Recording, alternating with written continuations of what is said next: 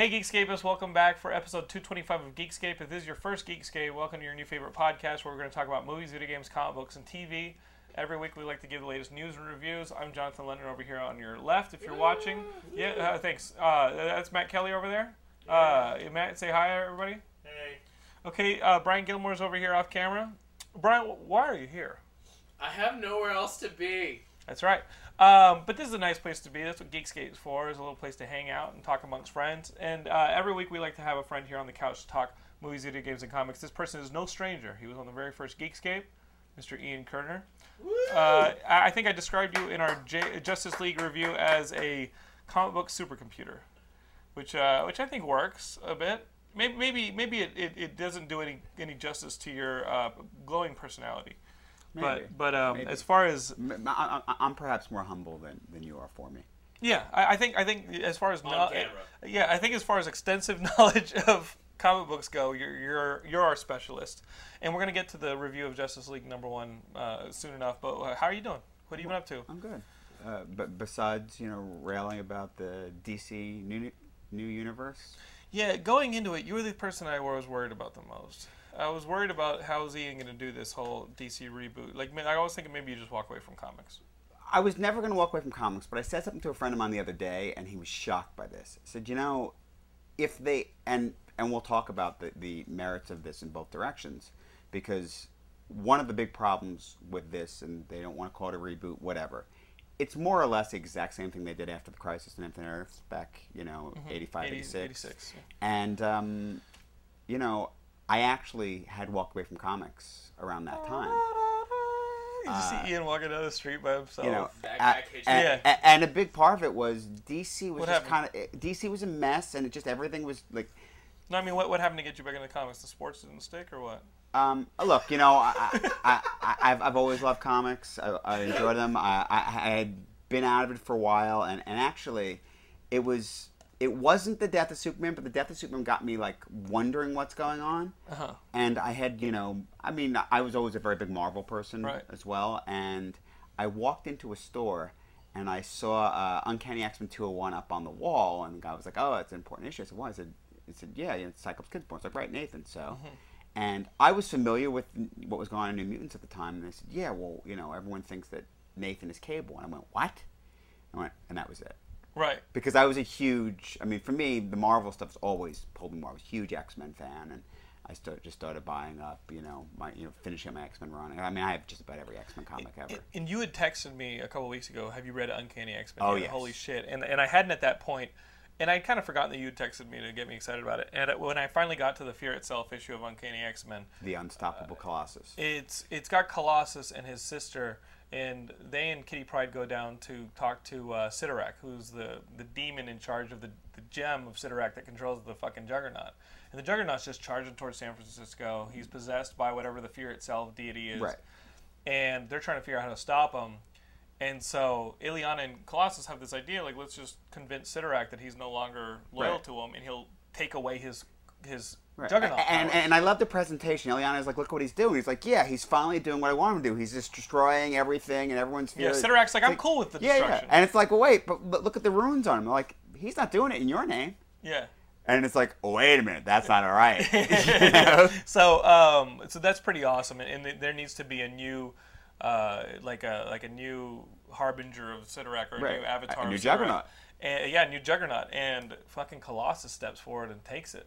So now Colossus is the new Juggernaut, which is insane. And supposedly what they're saying is that this isn't going to end at Fear itself. Like, this is something that's going to have long-lasting. You've seen, what's going on with the X-Men books, what's coming with Schism.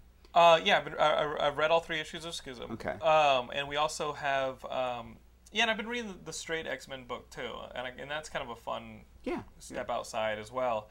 The X-Men books are fucking awesome right now. I love them. And definitely recommended for people who are like, yeah, I'm scared to get into X-Men. Definitely get into X-Force. Holy shit. X-Force is awesome. Yeah. Archangel has basically become Apocalypse. Right. And first of all, I happen to think, maybe you don't like Deadpool. Deadpool in X-Force is fucking great. Like I would be fine. I don't like Deadpool. Yeah. I love him in this book. Right. Like, you can get rid of the... I get all the Deadpool books, but get rid of all the other Deadpool books. Just put them in there.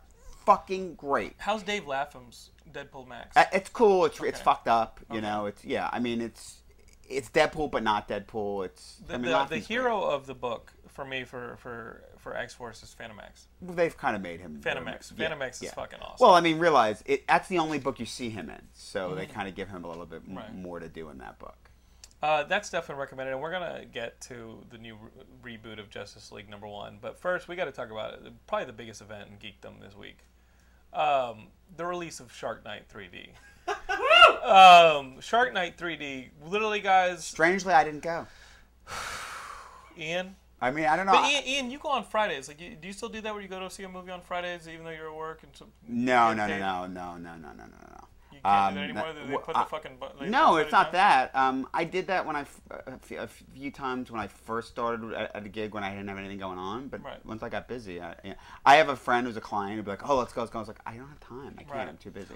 But for a while, I'd go with a client who really wanted to go in the morning, and I'd leave the office, but I and it's can't do work. that. And So you either can way, it write was it off. professional. Yeah. You can write it off. I could, but And I'm we just wanted too busy. Gilmore. We wanted you to come, but it's during a work day. Yeah, we can't do that. Frank Angones. We're pushing fucking Keanu what- Reeves mode. What I classically had always done is I was always big on going to midnight at Thursday Yeah. because I'm And nocturnal anyway. that just destroys my Fridays. Yeah, You know what I mean? and yeah, Yeah, I saw you at one of those. I used to always go. The first And I still go. Twilight, I think it was.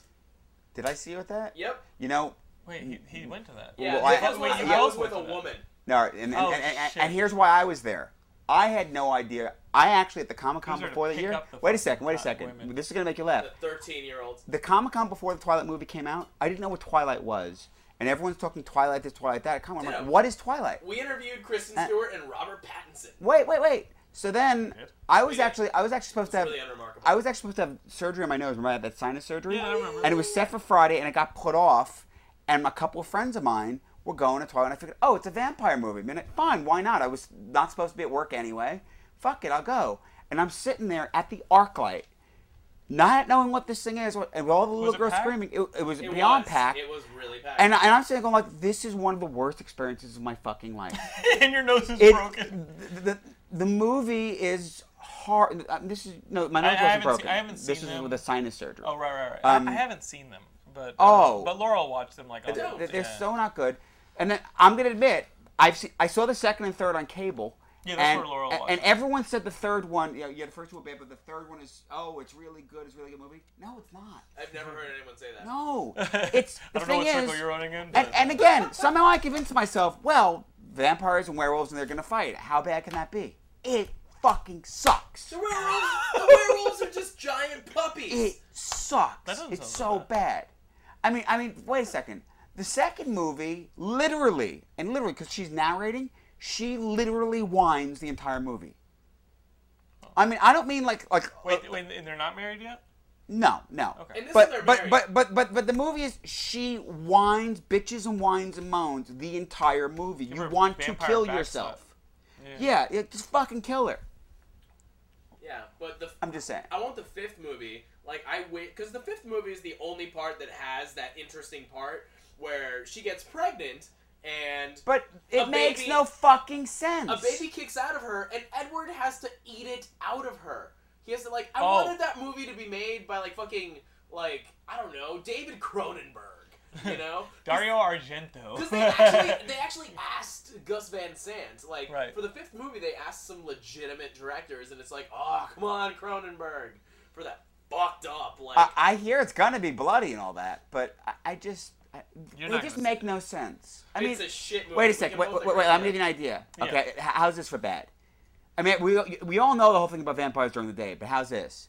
For some reason, they've turned the idea of with vampires, the older they get, normally they're stronger. No, in this, the brand new vampire is way stronger than anyone else. As opposed to the old. Yeah. Right. Okay. The brand new ones are stronger. Okay. That's stupid. Yeah, it's pretty dumb. Why are they stronger? I don't Because know, they're so new? they can survive. It doesn't make any fucking sense. That They're actually makes frenzied. more evolutionary sense. No, it Guys, doesn't. shut the fuck up. No, it doesn't. I mean, here's the thing, Gilmore. Like, as you're saying, this is stupid. It made no sense. It was really bad. I kept thinking, oh, that's a perfect segue to back to Shark Night 3D, which was stupid. It was bad. It made no sense. But unlike what I'm hearing from these guys, it was absolutely enjoyable. I went to see this awful movie with Matt Kelly, Frank Angones, and then my wife on her day off, which I gotta tell you. Oh, good. Yeah, I know. And there was a part in the movie where she leans forward and she goes, "Why am I doing this on my day off? I'm not having fun. This is stupid. This isn't fun for me." Well, you said to me, I said, "What movie are you going to review this week?" You said Shark Night 3. I was like, "Oh, I'm not going to see You're that." on your own. But I got to tell you. And I'm going to tell you guys the very specific way in which you watch this movie, and it'll work for you. Because let me tell you, you walk into this movie any other way, it's the biggest steaming pile of crap you're ever going to see. The movie you guys get. But you went in the morning. You paid like $6. Is a bunch of college kids, and they end up on this island in the middle of a saltwater lake in Louisiana, and there's sharks in the fucking water, and they all start getting eaten. That's simple enough, right? At that point, why don't you go home?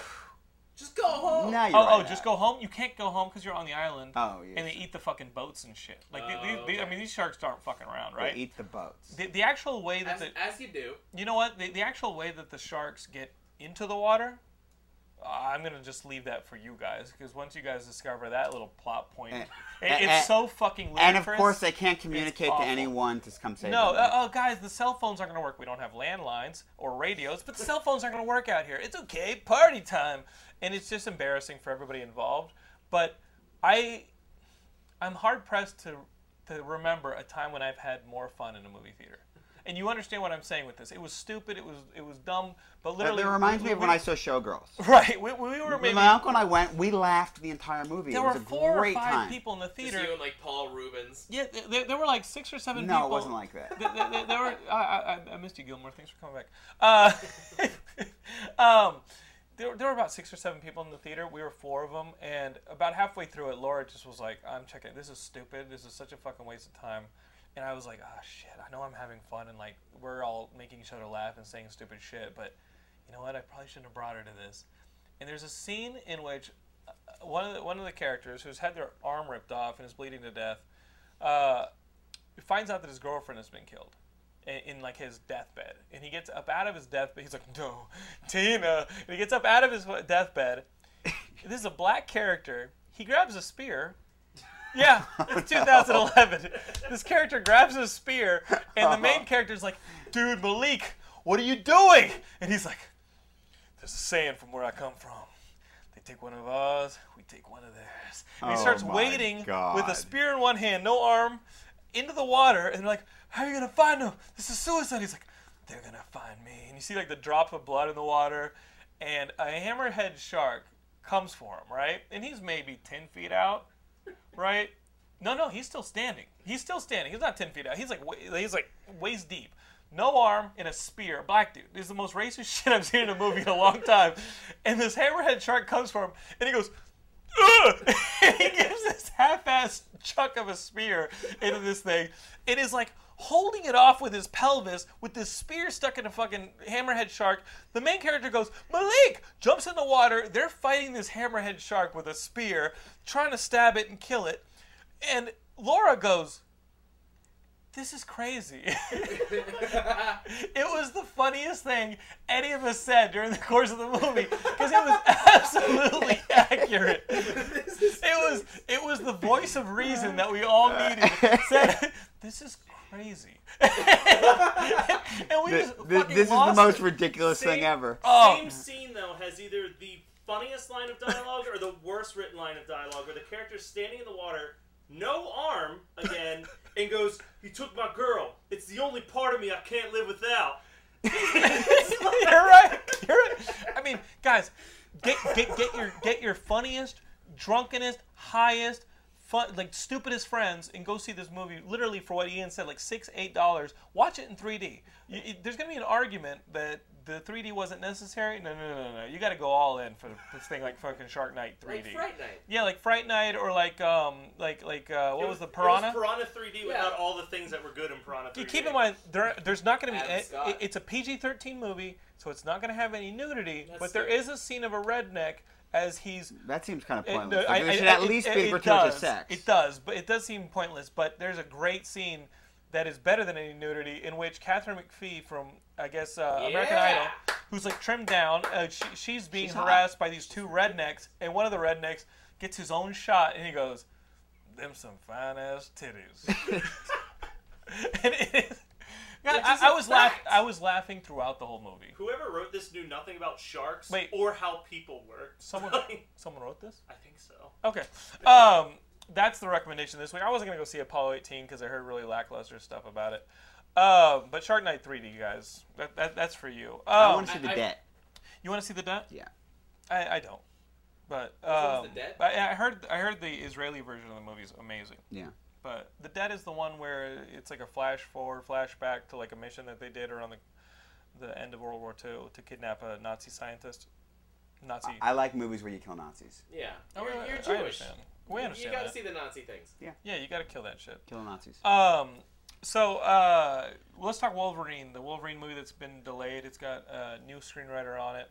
And I guess the storyline that we're reading from the Weekend Geek on Geekscape is that they're going to add the whole Viper character. That's what I hear. Yeah. How does that work without having Hydra as part of Fox's? You know, what isn't Viper like a Hydra character? Yeah, Madame Hydra. So how's that going to work? What do you think? I mean, look. What do you want from a Wolverine movie set in Japan? What do you want? Here's the problem. Is and I've avoided reading it. Everyone says the Christopher McQuarrie script is fantastic. So we're all worried. Why fuck with something that's so brilliant? What do you want? Look, obviously you expect the Wolverine miniseries. I don't know. Are you checking out G4's airing the Japanese recent anime? I'm not. Oh, but it's worth watching. They're really good. Yeah. They're right now they're airing. They've done the Warren Ellis thing. Yeah. Warren Ellis did all the plots, and it's right now they're airing Wolverine and Iron Man. I mean, you can find them subtitled, just in the Japanese versions. Mm-hmm. I'm actually liking the voices. They have Milo Ventimiglia doing Wolverine's voice on the Iron Man show. They have Adrian Pasdar. They just had Scott Porter on as Cyclops, and there's an X-Men one coming shortly, so then they'll have the same voices. And they're doing voices. Milo Ventimiglia is He's Wolverine. actually decent. Does Wolverine have his jaw shot off in the? Surprisingly, Hey, if you didn't know it, he's actually doing a good job. All right. You know what? Anyway, the point is, it's all in Japan. Yeah. And I actually watched the first few episodes of the Wolverine one, the Japanese version, because I felt like, well, you know what, Wolverine will be talking Japanese. Mm-hmm. That's how fucking hardcore Ian is. You know what I mean? Well, Wolverine. That's how fucking hardcore. But Wolverine would be talking Japanese. Yeah, absolutely. No, what you said is sound. Yeah. What you said is absolutely sound. I'm going for the legit experience. But of a cartoon about guys who pop claws out of their hands. Right. No, I think that's great. But anyway, it's a loose adaptation. They're doing that within, but then they brought Madripoor into it. They've expanded it a bit. But it's the whole thing with Shingen, the original Wolverine miniseries, and that's Yukio. That's something that I'm definitely gonna get as soon as it's on DVD. You know what I mean? Yeah, it's fucking cool. I gotta see that. What do you think about the Superman costume that's been revealed for the Man of Steel from Zack Snyder? I know there's rage. I can feel the rage. No, you know what? What do you think of this? It looks like it was sponsored by New Balance. just because of the random silver fucking. Look. Spider-Man wants his. I was just gonna say. It's the same thing as the Spider-Man conversation. Here's the thing. I think you and I actually differ on this, and it's going to surprise you. For the sake of these recent movies, I'm not as much of a purist because the idea is if they're just really pushing this is today. Mm-hmm. And today, what's someone going to do? Could you even find spandex, like a typical spandex from the 80s? You know what I mean? Don't answer that, Gilmore. I mean, Gilmore might know, but I mean, unless you're a chick or maybe you're a ballet dancer, I mean... It's right where I left it, tied up around her wrists. Who wears that? Take it off the first girl, so put it on the next. Anyway, the point is, in this day and age, I can clean the blood out of this. You do go with more of that kind of thing. No, I agree, and it does look a little bit more spacey. It does look like something that would come off of a spaceship. In Galaxy Quest. In Galaxy Quest, the lack of... Fuck you, I like Galaxy Quest. I love Galaxy Quest. Slow-moving fan. The red trunks, you don't think people are going to be missing that? Because that was the experience you had as a kid, running around the red trunks. It is, but you know what? I mean, and obviously DC's doing the same thing in the comics. I mean, this is not a horrible segue into the DC comic book conversation, but... in these few months since the announcement of the DC stuff, and we've seen the images, and I've given it a lot of thought. I mean, the truth is, as kids, Batman had the trunks too, and they phased the trunks out of Batman years ago. Right. They had the gray leggings and the gray torso. And I mean, when Batman first had the issue went with an all black costume, I was like, it just made more sense to me. Mm-hmm. So I'm. No, all good points, and I mean, and it's not. I mean, look at this, Ian Kerner, guys. He set all you straight.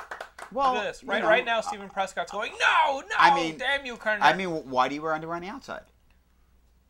Well, you know, why was Robin back in those days running around only in underwear? I mean, Robin today would be more like the hip hop crowd. So it's not that he would be wearing underwear on the outside. West Hollywood crowd. He would just be like wearing his pants down around his knees so that you'd see the underwear. Here's Getting kicked off airplanes. He can't get kicked off airplanes like Green Day. Here's the thing, and some of you may remember this, but you know, the initial big, and at the time was controversial, and didn't excuse me, and didn't actually, they didn't keep it, but Daredevil had been in spandex, and then in the 90s they changed his costume. Those look like boxing trunks. Excuse me, and they went to this light Kevlar armor type costume, and people didn't like it. They didn't keep it very long. But shortly after that, in the Batman books, they started doing that. It was just really started talking about it a lot when the Tim Drake Robin came around, and it was like they were acknowledging that it was more armor, and it could come off of the 1989 movie. At the time, it was sacrilege that that he wasn't wearing spandex, in the Tim Burton movie. Oh, what is this? This is rubber, But now, because I mean, in the 70s, 80s, back then, you didn't have the lightweight body armors that that soldiers and everyone wears now. So of course, in this day and age, someone who doesn't have powers is going to be wearing something like that. And the Batman books just organically incorporated as time went by. But it incorporated it into the design that was there with barely any changes. The 90s Daredevil design it was radically different. But you say barely any changes, but if you look at it, I mean, it actually, it was gradual at the time, but now it is night and day. Yeah, if you look at it with a 20-year span. It's night and day. It's night and day. They're huge changes. But you got to admit, though, that Daredevil costume from the 90s. Oh, I'm not saying I liked it at all. I'm just saying that they really called out that he was wearing that kind of thing, and it was. Before we segue into Justice League number 1, talking about changes, Star Wars Blu Ray. Oh right. These Fuck changes. That shit. Fuck it. I'm making the Ewoks blink, and then this no, and that right there. You know what? What you got, Ian? You fucking look. There are people that look at that. Obviously, a lot of people hate the prequel movies, right? I don't hate them. Really? Yeah, I don't. I know it's surprising. They're just not very good movies. There's things about them I don't like. No, but I just said go see Shark Night 3. No, but story-wise, I mean, I don't know. I'm sure you didn't read the novelizations. Of those movies, I did not. Okay. I you know what's surprising? Like, I didn't actually read the first one, but I read the second and third, and they read much better than they play, which just goes to show that his direction's really bad. Because they're, and I read the expanded universe, I read the comics. At what point did you stop reading that stuff? Did I stop reading expanded universe stuff? I read the comics. I'm really behind on the books. But you still read the books. I read the books for a long time, and I have a bunch. I haven't been buying them lately. Ian, the second I saw episode 1, I stopped all that stuff. Like I read all that shit. I'm telling you, the comics are great. Most people I know. They're really great. Yeah, no, I read everything, Ian, until that first episode 1, and I said, that's it. Like, it's not for me anymore. You know what I mean? And I think that's the way to say it. No, that's just it. The books and the comics are for you. That's just it. Everything you don't like. It hurts too much. No, everything you don't like in those movies is not anywhere present in the expanded universe stuff. Are there a million Jedis? When? Then it's not for me, because it doesn't make sense. Are there like a ton of Jedis running around? Only in the past. Like, well, and then in the future somewhat. But the best tweet, what about these Blu Ray? Best tweet was from actually Geekscape. It's Jarrett Gossett. Like one of my favorite tweets about this once this news came out was from Jarrett Gossett, who previously coded the Geekscape website. Who said, and it was in quotes, and it was, I really wish someone would go back and put in eyelids so the Ewoks could blink. And then the attribution was to nobody. Nobody said no one is thinking this. Why do you think you need to What do you think about these changes? Oh, wait, back up. Anyway, where I was going with this is, the third movie, of the prequels, I mean, look, we've already gotten the line, Anakin's whiny, all this, that. You figure he's going to become this badass Darth Vader. I think we laugh and groan when he yells no at the end of the third movie. It's like, oh, come on, And I was really thinking about this week, and I said, you don't want to see him as Darth Vader doing that, but it's still sort of, in my mind, before this week, I was saying to myself, at least it's the transition. Yeah, he's the whiny bitch Anakin, and now he's in that, and he yells. But then, he becomes the stoic Darth Vader. And Lucas just fucking took that away from me. Yeah, he did. Yeah, he you turned know? into a whiny bitch again Lucas at the end. basically went, No. and does everyone understand what we're actually talking about? Yeah, at the end, when he throws the Emperor off. Yeah, off yeah. If they're watching this, Yeah. I think they do. Yeah. If you're watching it's- Geekscape, you've seen Return of the Jedi, right? No, but What's we. the blinking you what? I don't think we were really clear that. But the scene when where, it happened. with the scene where yeah, he but that, thinks that the anyway, Emperor throws him. This I'm was saying, added in for the Blu-ray. yeah, in the Blu-ray, they're gonna have him yell no, and then grab the Emperor and throw him down the shaft. Right. Which is just one of the most Why? reviled reactions to almost anything Guys, in pop culture ever. I hate to tell you, he's just poking people with sticks at this point. Yeah. He's just being like, ha ha, look at these Look, nerds. And a great yeah, quote, a great I'm quote still that not I over heard. Greedo shooting first. Yeah, Greedo shooting Because first. for me, that defined the Han Solo character. Right, that he's a made drug- Han Solo yeah. my hero. Yeah, But drug that's dealers, all- that's- drug smugglers would shoot you first. You know that, right? You guys should know that. But No, that's the all point it is. was he knew he was threatening him. He was gonna kill him. Han knew he was gonna kill him. He didn't wait for it. Right, he's a fucking... You know, it's like I'm not gonna wait for you to shoot me. I'm gonna fucking shoot you.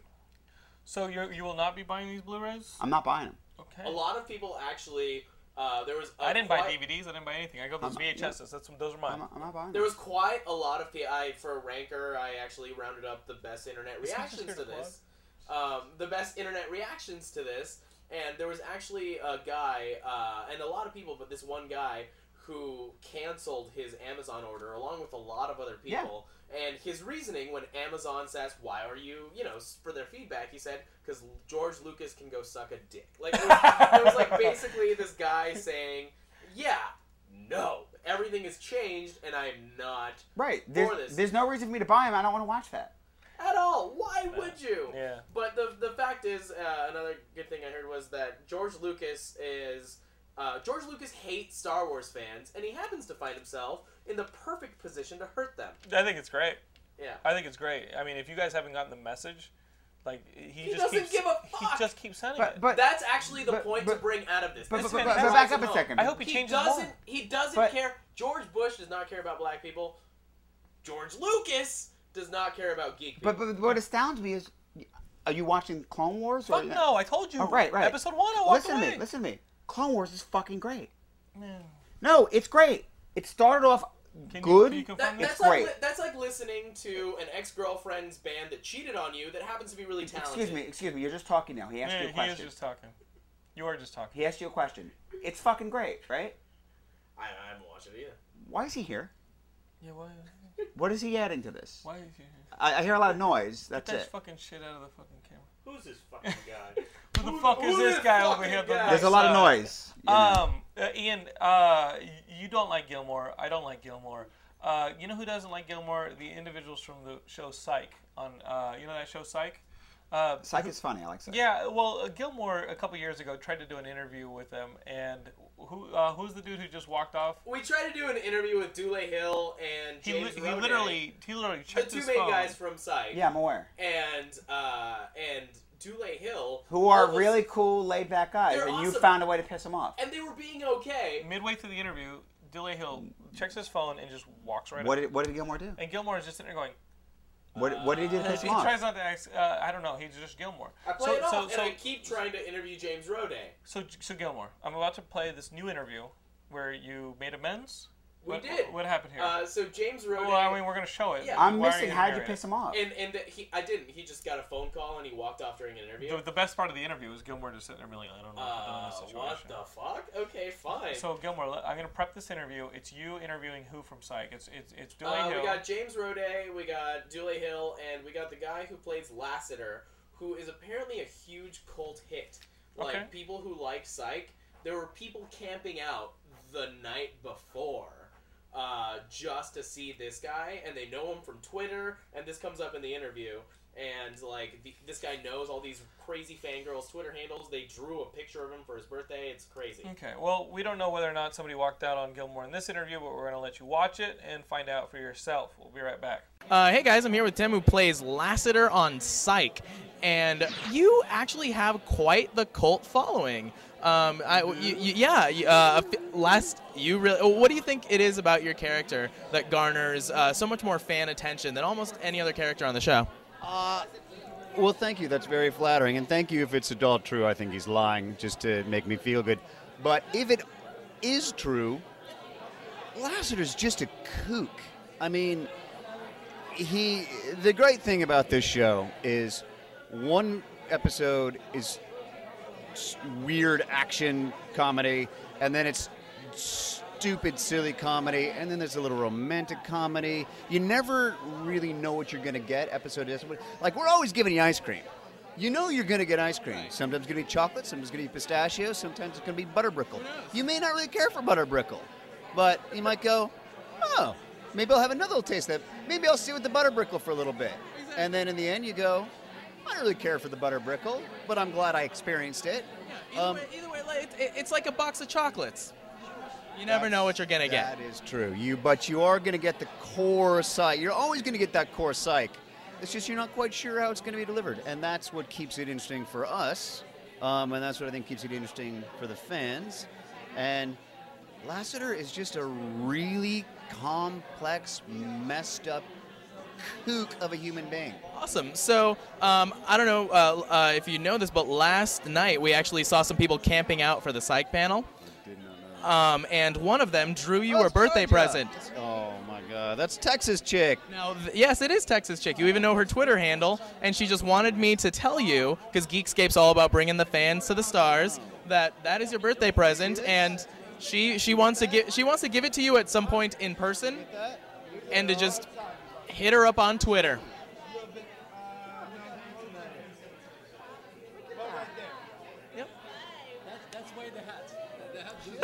Isn't that great? It looks just like you. Anywho, I didn't know that. It's a big fans. So your character witnessed something pretty important recently. Yeah. And it was the culmination of a will they, won't they that finally came to fruition, and you just had a shocked look on your face. How do you think Lasseter's going to take that? How do you think it's going to change the relationship between him and his partner? That is an excellent question. Yes, Lasseter witnesses a little smoochy smooch, and I'll tell you how it went down, because we already shot the episode. Lasseter's heart breaks a little.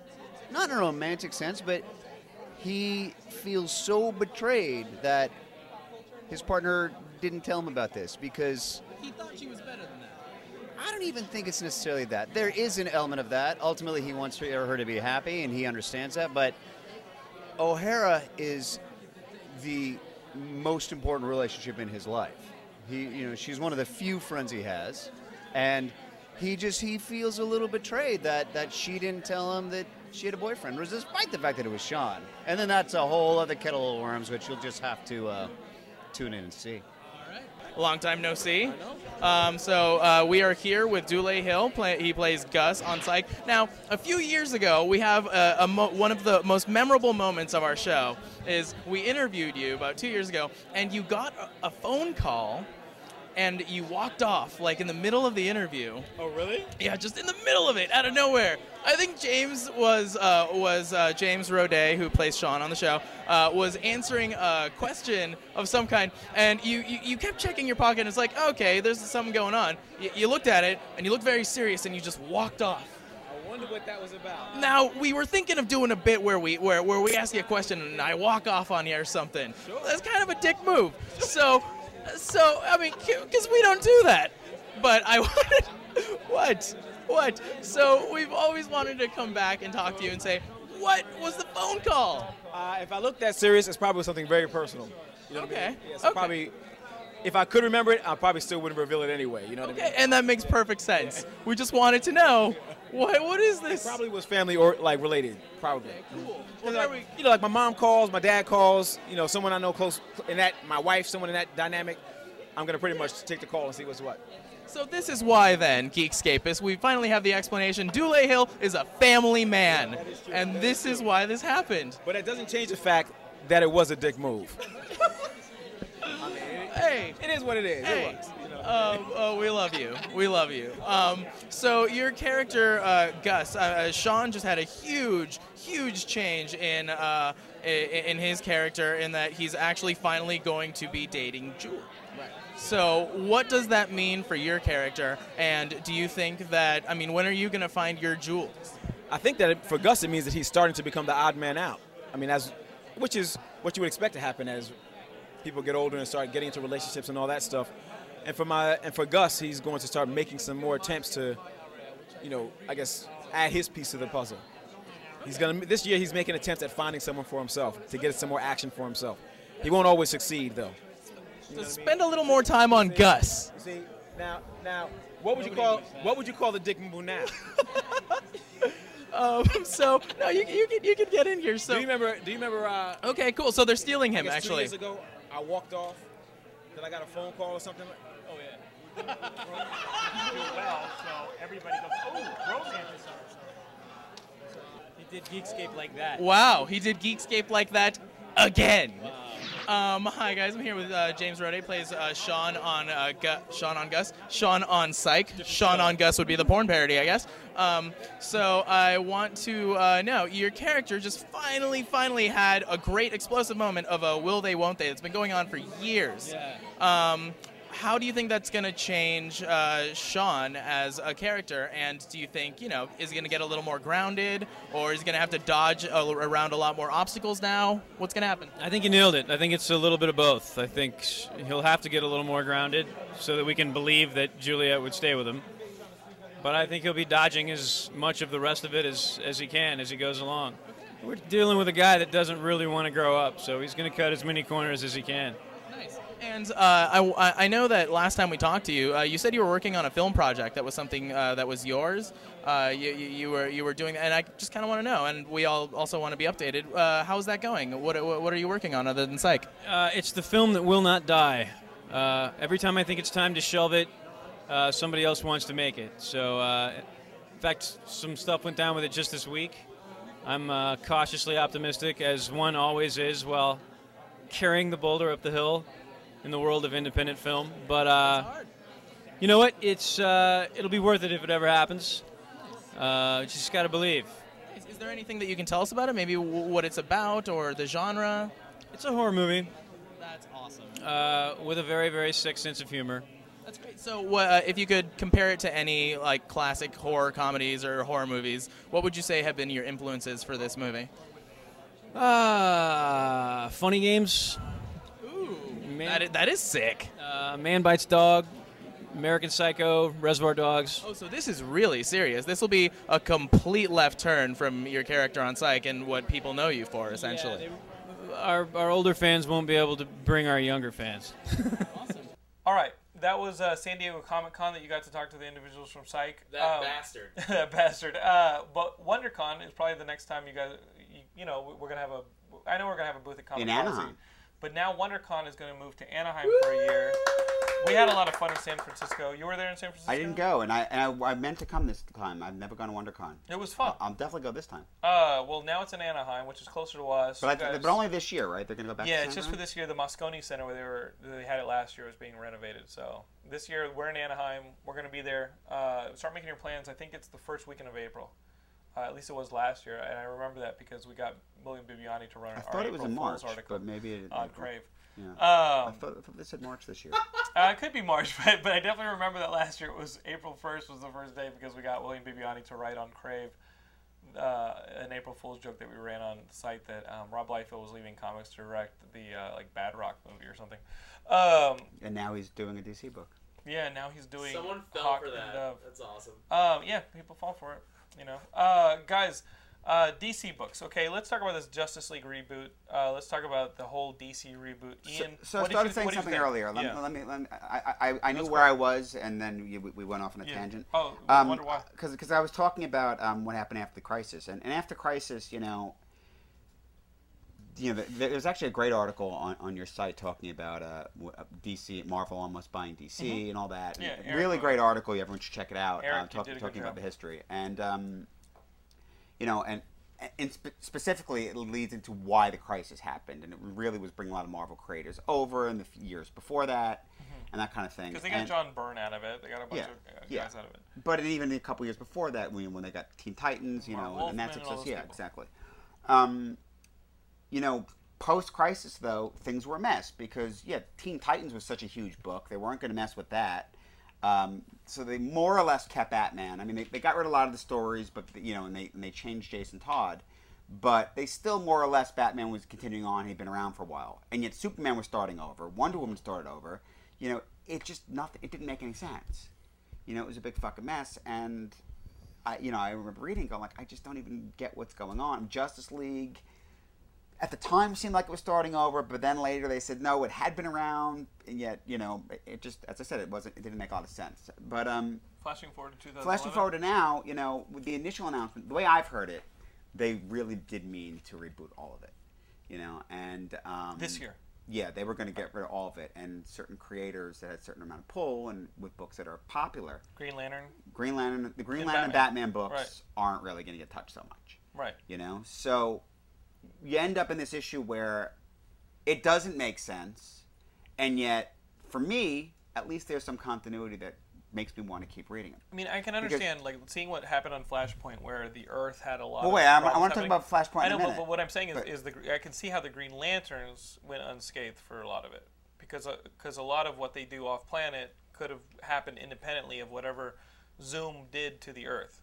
Well, that's always an interesting thing. What I like, DC did something recently with Brightest Day, where they actually explained in the bigger context of things why Earth is such a big deal. Because I was like, well, who cares? It's just one planet, is what you're implying. And the Green Lanterns talked shit about it in the recent. But actually, we come to find out, there's a reason why there were never Green Lanterns from Earth. It wasn't that we were this backwater planet. Like, they pushed for years in Green Lantern in the comics, and they sort of implied in the movie. And it was actually that Earth is actually the center of everything. It really is. It's the center of the multiverse. And that's why the life entity from Brightest Day came from Earth. Right. So, you have a problem with it? It makes fucking sense, you dumbass. It makes sense with everything that's been happening, but it's just like, I guess. That's why there's 4 Green Lanterns from Earth. Excuse me. Earth is the center of everything. Excuse me. Fine. Back the fuck up. I mean, you want to go to another planet and write a fucking we're comic human. book? Go do that. There needs to be a reason why, we're reading comics and everything is Earth-centric, because obviously that's what we're going to be interested in. So it's good that they draw attention to that, because that is a lot. At people least have problems it. with, there's this huge expansive universe, but everything happens on Earth for some reason. Exactly. You're something a lot of people have problems with. So let me get this straight. Did Gilmore in one sentence saying, "Oh, that sucks. Oh no, that makes total sense." Oh yeah, he totally right? he totally went back on his word the second you gave him any fucking kind of right. Just check it. I'm not a politician. I just need it to be explained. You pussed down. It's okay. All right. To be explained. You have no skin. It's great. Matt's sitting here cracking up because it's like I thought it had already been explained. I had to re-explain it. But do you understand the words that are coming out of my mouth? I love Chris Tucker quotes to justify things. But one thing that this got mass media attention this week, right? And I, for one, I never follow really DC. Why are you talking? A lot of people because a lot of people who might be watching this want to hear what Gilmore has to say. Might not know that why did Flashpoint 4 come out when they were supposedly rebooting the entire thing? Everyone thought that they were, or 5. Everyone thought everything was being rebooted. What? I'm going to listen to Ian and what he thinks. So anyway, so for me, there was a point where I was thinking, I could have.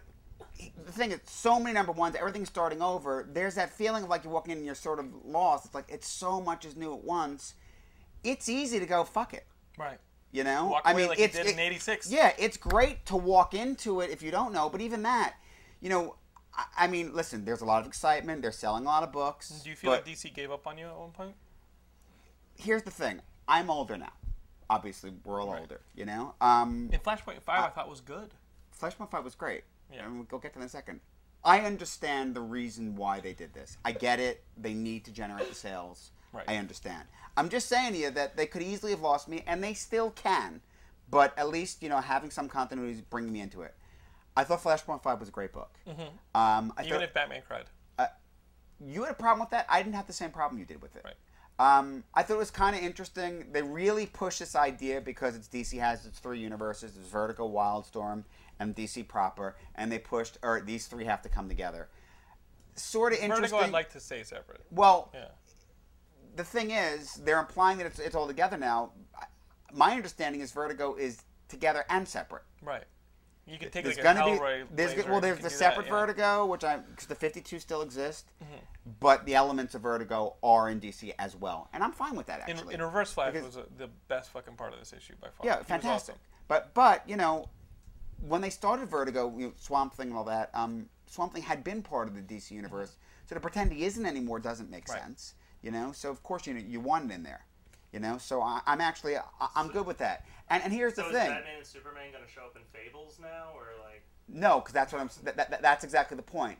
The Vertigo characters that were DC characters before are DC characters again. Not that they ever really hadn't been, but they weren't using them that much. But there's still Vertigo books that are Vertigo, you know, that are separate. Right.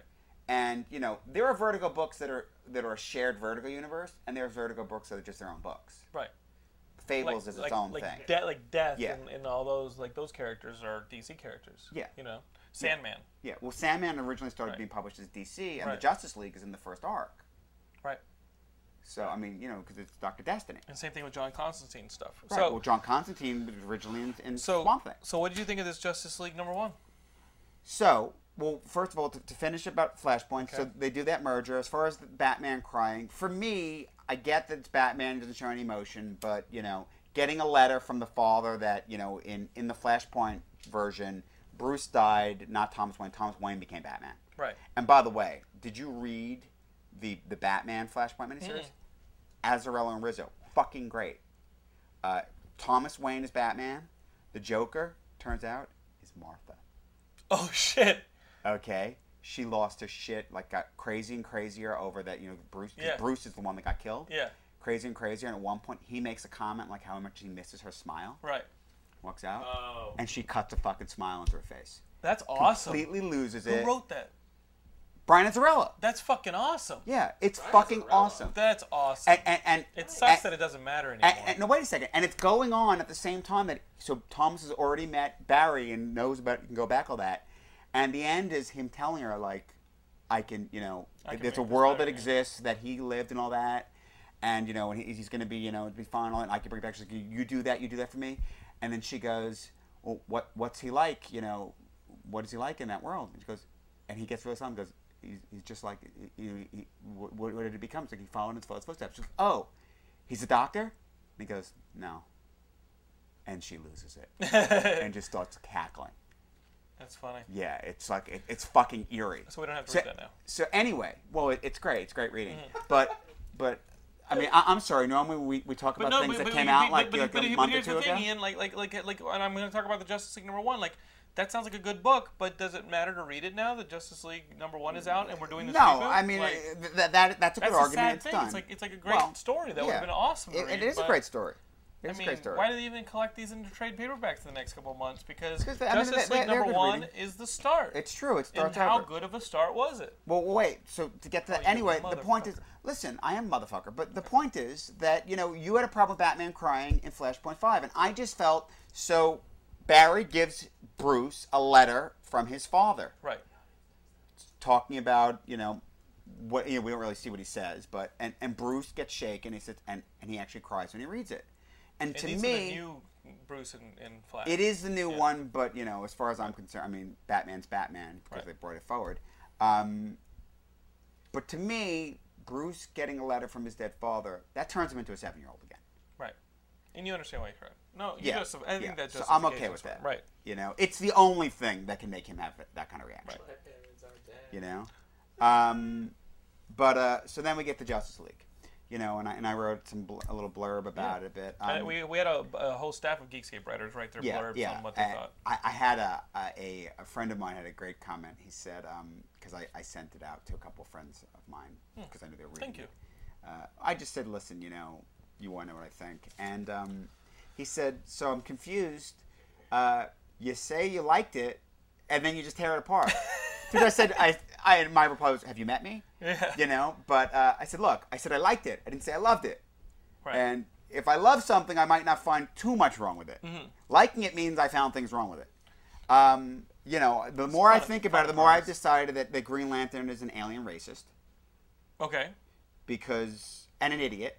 Right. Because I'm trying to understand, once again, how a guy whose job it is to deal with aliens all the time, and he's out in different sectors and all that, you know, decides that, oh, look, it's an alien. Well, I've heard there's this other alien on the planet. Well, first of all, if you've heard there's this other alien on the planet, shouldn't you have fucking dealt with that already since that's your fucking job? Right. But I've heard there's this other alien, so he must have something to do with it. Right. How the fuck does that make any sense? Yeah, you know what? That's a good point that you just brought up, and I hadn't thought about it before. If Green Lantern's job is to monitor alien presences on Earth, Superman's just hanging out. Yeah. Yeah. What the fuck? That's a good point. I mean, and presumably the idea is that he detects anything alien on Earth. Right. Like he's instantly on it. Well, where the fuck you been? Right. And You know? By the way, to say nothing of the fact that, I mean, you can argue well, they weren't around, but what about Abin-Sur before him? right. Because, you know, Clark's been on the planet a while. Mm-hmm. You know? I said this in my review. It feels a lot like the Ultimate Universe, and it Well, felt, it does. feels like And- it was and- slow no, in going. No, and it just but feels and like, I want to point out exactly why. point at me while you point it out. Yeah, Okay. I'm pointing out. But Okay. I want to point out exactly why. Because they did something in there that is very important to bear in mind. The merger of the Wildstorm universe is not only the merger of bringing those characters in. It's the feel. And if you think about it, the Ultimate Universe, I mean, Mark Millar, it's... Wildstorm was that kind of thing. Ultimate was arguably a Wildstorm version of Marvel.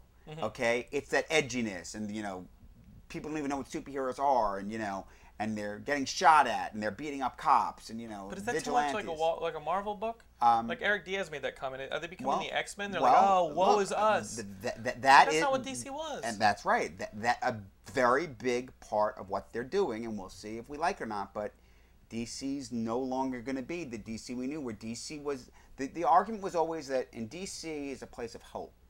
You know, Marvel was always grittier and more realistic, but DC, things worked out. You know, in recent years of writing, there have certainly been dark DC books, but overall, you know, Superman stood for, you know, what was good and great. And, you know, I mean, the old paradigm was always, like, yeah, Batman was still this billionaire. You know, I mean, you looked up to the heroes in DC. In this economy. You know? How are we doing on time, Matt? We got 15, 16 Okay. minutes. So what's yours? And, you know, apparently they're going to affect that some. So I'm really curious to see what happens with the jump ahead. Because this one starts 5 years past. Yeah. And you know, and as I've said before, I think 5 years is not enough time. I think the formation of the Justice League, the implication that the other heroes haven't been around that long, because I mean they know of Superman. How long has he been around? Right. You know, I know the Action Comics one is in the past, but I don't know how far in the past that is yet. You know, I mean, but if they deal with any Smallville stuff, then it's like Green Lantern and Abin-Sur have been slacking. Absolutely. Right. But, you know, I mean, arguably, well, how long has Green Lantern been around? You know, I mean, know. because I don't know. Green Lantern, kind of a dick. yeah, but, you know, even if 5 years ago, Hal Jordan could be Green Lantern for a while now. You know, maybe he's been on Earth a bit, he does stuff, he's in Coast City, he's mostly out in space. He could have been Green Lantern for years already, we don't know. You know? And an argument that was made to me when I said 5 years isn't enough time, and how is Damian around? You know, Right. and it's like 5 years, and someone said to me, he could have been Batman already for 5 years, 10 years. Yeah, and again, if You don't have a sense that that's a new Batman. And the thing is, if the start point for the revision is the life of Barry Allen, which Flashpoint makes you think, then the Justice Society existed. Well, Justice Society did not exist. But you see what I'm saying? So Yeah. Zoom erased the Justice Society? Well, He went back before Barry Allen was born? We're going to get a Justice Society book again. It's going to be Earth 2. You know what I mean? Yes. So everything that happened in the Green Lantern books with the original Guardians, right? That happened. Yeah.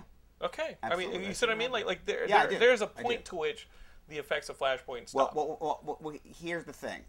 like part- the Krona stuff all happened. Part of the thing about Flashpoint, though, is sucking up the Speed Force affected time. And that goes back to Max Mercury in the 1800s. Okay? You see what I call a supercomputer? That goes back further. So there are other things that can be affected. See what I call, see this? See this supercomputer? I don't even know what to do with this guy. So, Holy shit. anyway, the point is... My nose bleeding? Like I just felt a pop. He's fucking Mine is, talking like yeah. this. This is brutal. Anyway, the point Good. is that, You're good.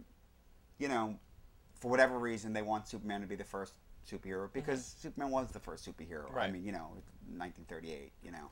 So they want to give that sense back. So they're going to stick Justice Society back on Earth 2.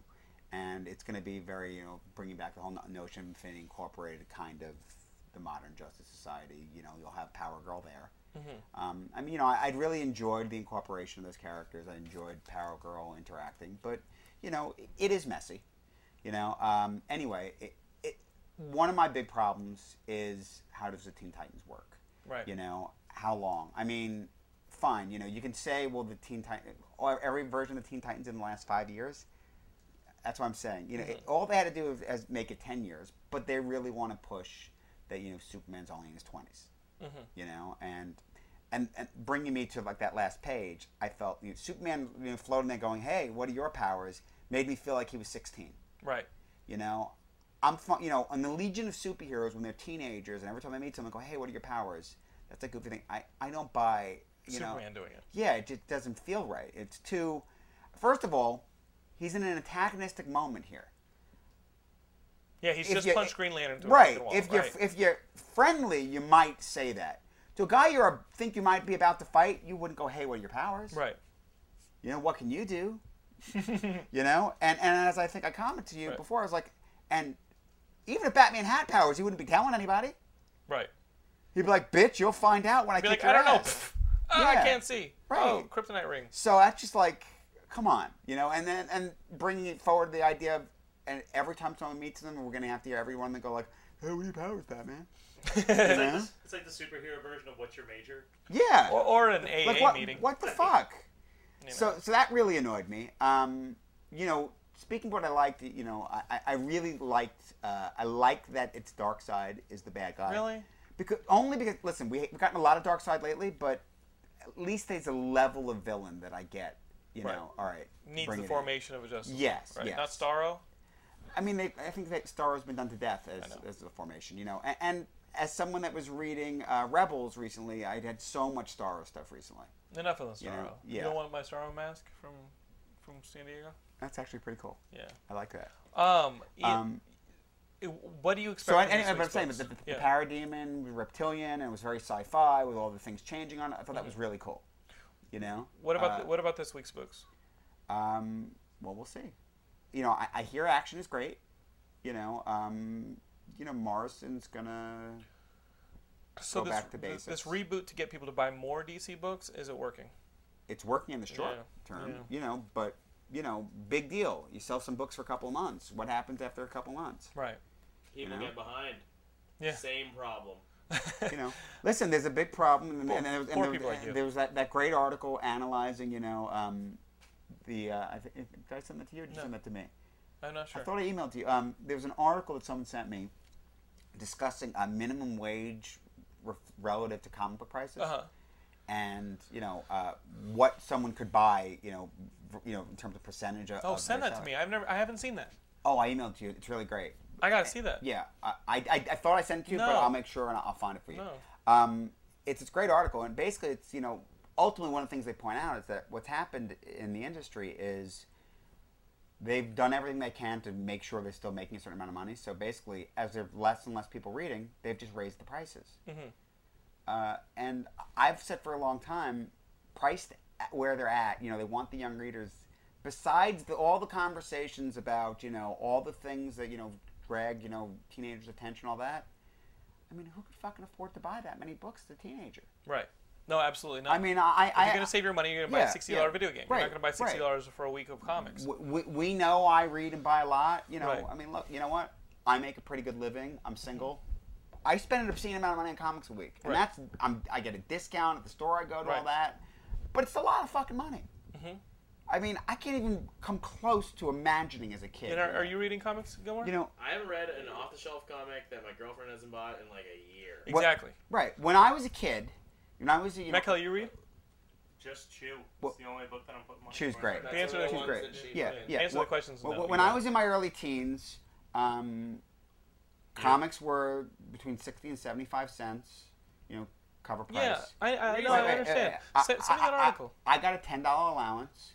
And then I worked to be able to buy more. Right. I worked in the store. I would shovel snow. Gotta see how it ends. Newspaper route. I mean, but I had a amount. And even so, because I bought a lot of comics, But you think about it, so I bought 15, 20 comics a week, right? Now 15, 20 comics a week is where we buy like $40, $50. More. With our discount. With our discount. Even with discount. So you're really talking about 60, 70. Yeah. 80. Maybe even close to 100. Listen, Ian. You could sponsor a family in Rwanda for a month for what he's spending. A family, a village. Yeah. You could overthrow a government in Rwanda for what he spends. So it's a problem. The digital stuff that DC's doing, we didn't talk about that as much. It's interesting. It's not how I want to read comics. Right. But I think ultimately what's going to happen is the day and date isn't the big deal. The big deal is going to be the price point. Right. Because the justification they've used for how expensive it is, the paper cost. That's bullshit in digital. Right. There's absolutely no... So At the moment, the only thing keeping those prices that high is the fact that you don't want them to cut the printed market. And what's going to happen is they're going to lower the digital price within a month or two. You know, you'll be able to get the back issues cheaper. They will. Ian, we got to talk about Batman Year One because we did interviews with him. You know, the animated Batman Year One that's going to come out? Wait. Yeah, the story doesn't matter anymore. That's not true. I know. You know where I'm hurt right now. But Batman Year One counts. How? Batman counts. Okay, so Batman wasn't untouched completely? Batman's Batman. Okay. All right. No, you're right. I mean, if Batman got untouched... Is there anything in Batman Year One that's affected by the rest of the DC Universe? No. Not even those Italians running around. Nothing. No, you're right. So Batman Year One counts. Yeah. Okay, this counts. Okay, that's even better because we're going to run an interview that Brian Walton did with the team behind the animated Batman Year One.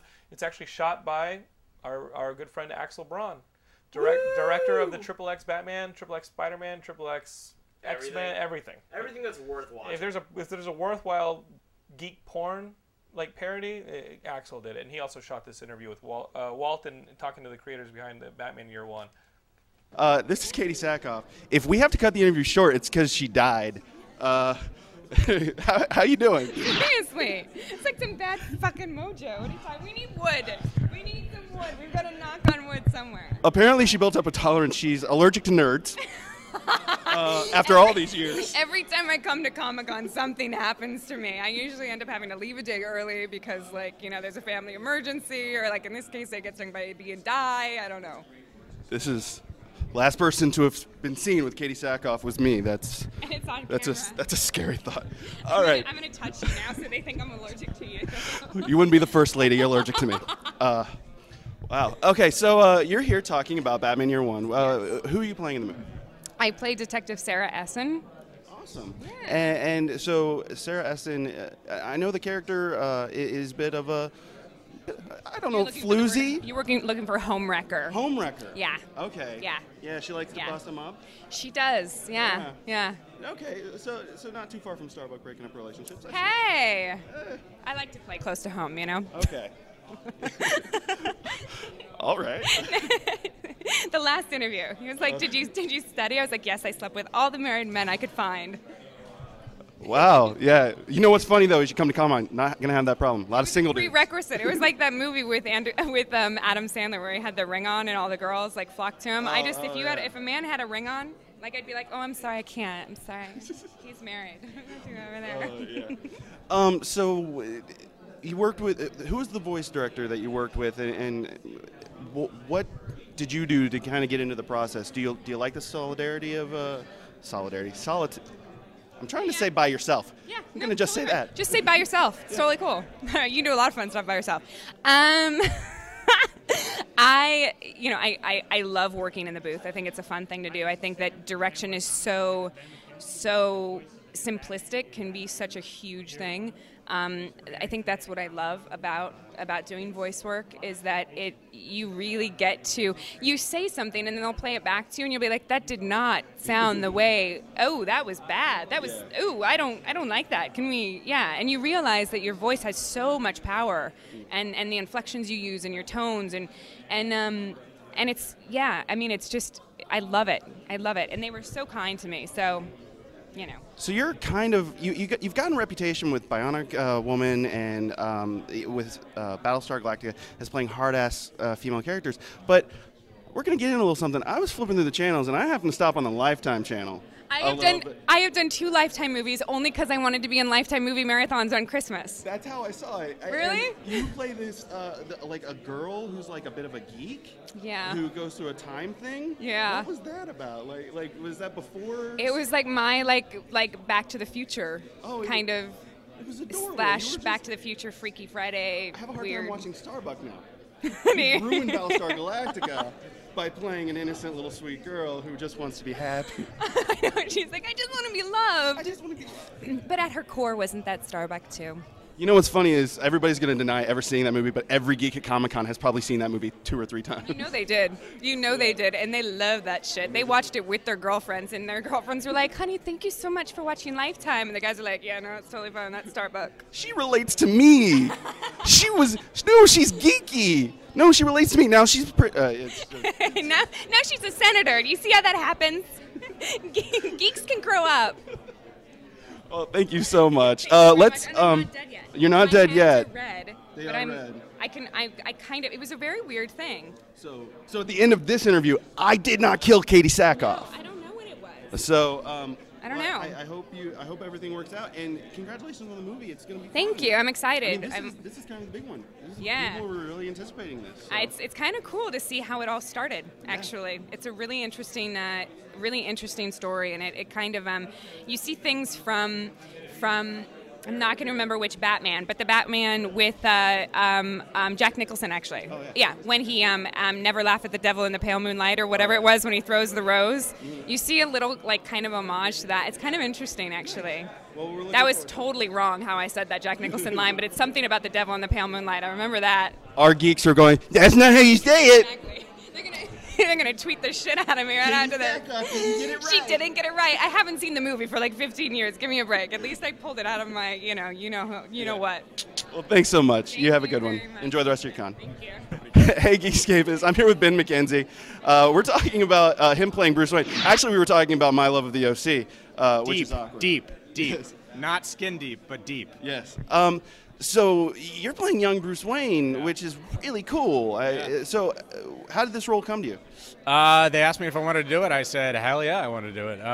That's pretty much how it happened. I've been a big fan of Year One for a long time. I'm not the most knowledgeable fan of comic books and graphic novels, but definitely Frank Miller and Year One was a big thing for me. Such a seminal work. I mean, yeah. It's a lot of people's gateway drug into comics. Yeah, absolutely. And I mean, it had a mild effect. I became a mild addict, not like an occasional recreational user. How about that? When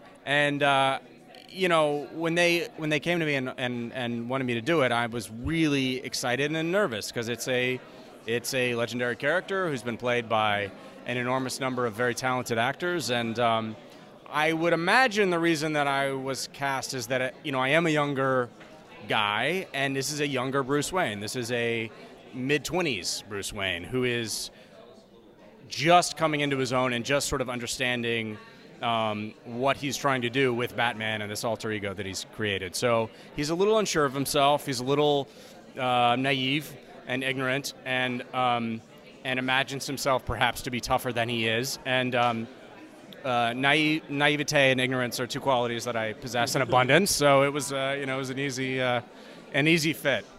I do remember reading the cast list and just seeing your name, and I'm like, oh, that's perfect, because you do have played so many characters that just have a real intensity that a misplaced aggression almost. So it really did make sense. Yeah, good. I'm glad, because I'm sure some people were like, huh?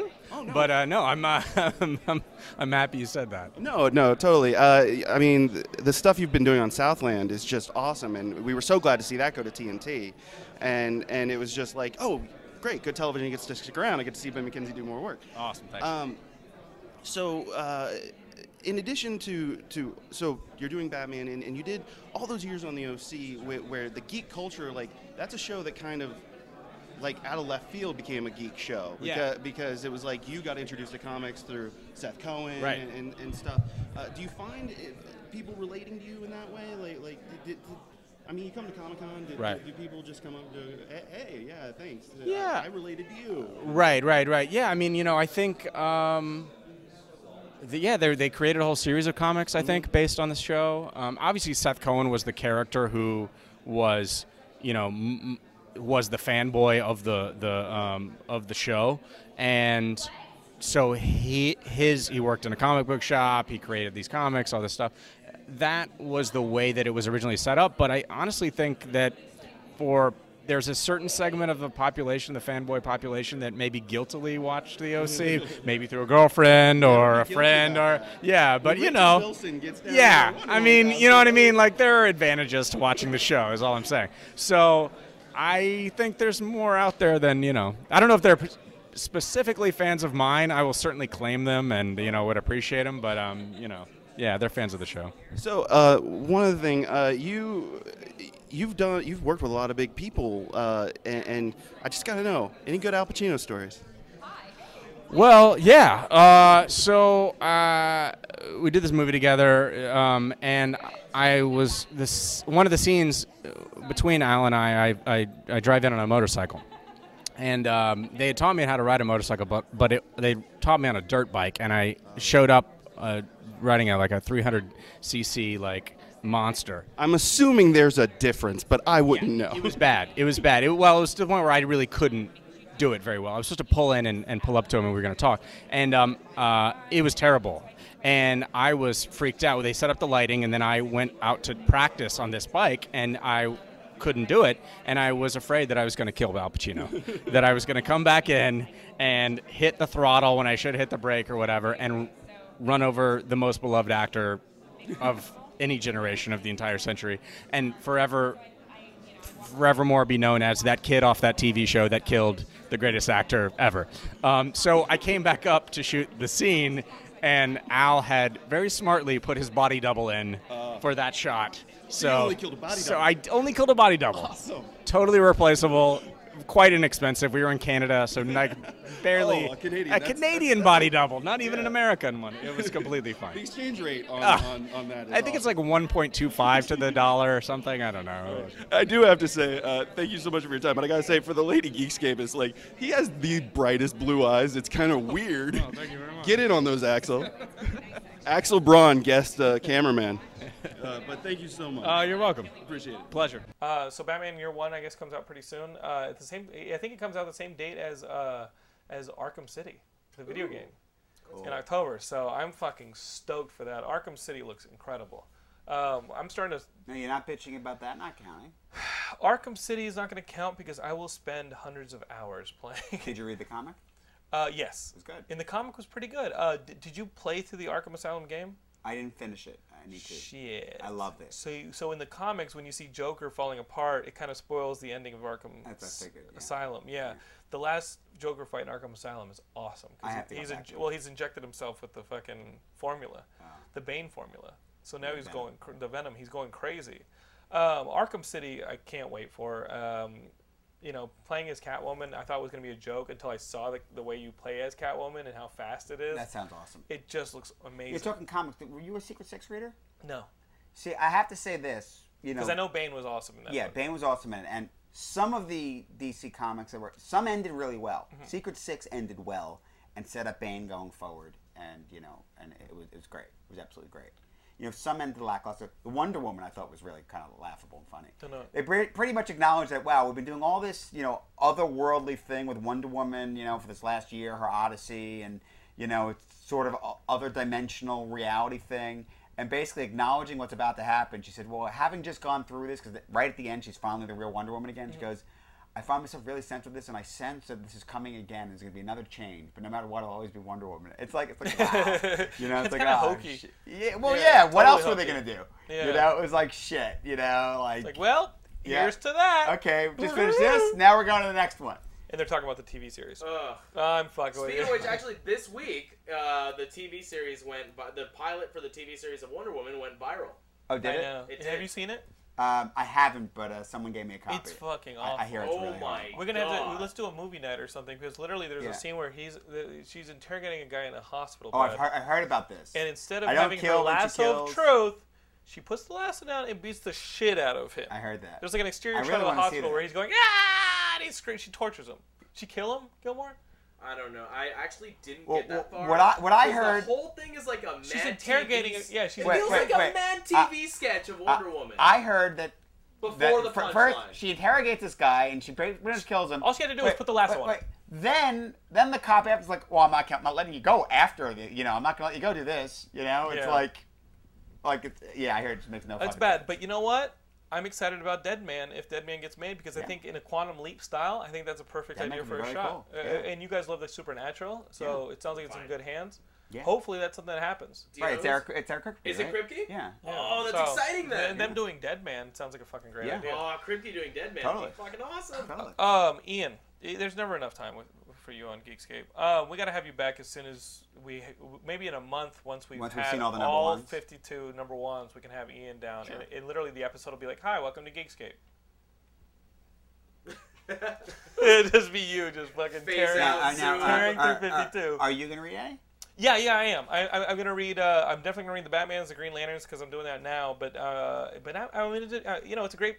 It's gonna. You know what? They got my money as far as jumping on like the action comics and like the Superman stuff. I think I said to you, I was thinking into the one book I thought I was gonna pick up was Static Shock because it's never done anything for me. Right. But now because we're talking about, I might pick it up just. You gotta buy all 52. Yeah. You have to buy all 52. I know. I have to buy roughly 30 something. Yeah. Well, you realize that we're all talking about the 52, and then next month we're gonna get a Huntress miniseries.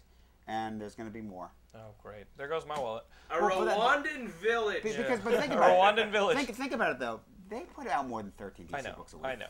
Yeah. So, guys, we're still hanging out on the Geekscape website. You got to go to geekscape.net and check out all the writing, the podcasts, the forums, everything we got going on there. I think we ran Ray off of the forums because we made fun of him one episode. I haven't seen that kid since. But we were talking about arcade memories. Yeah, we were talking about arcade memories, like our memories from arcade. That was a great discussion we've had on the forums. Satori, I guess, had a stroke and a spinal tap, so Satori, get well soon.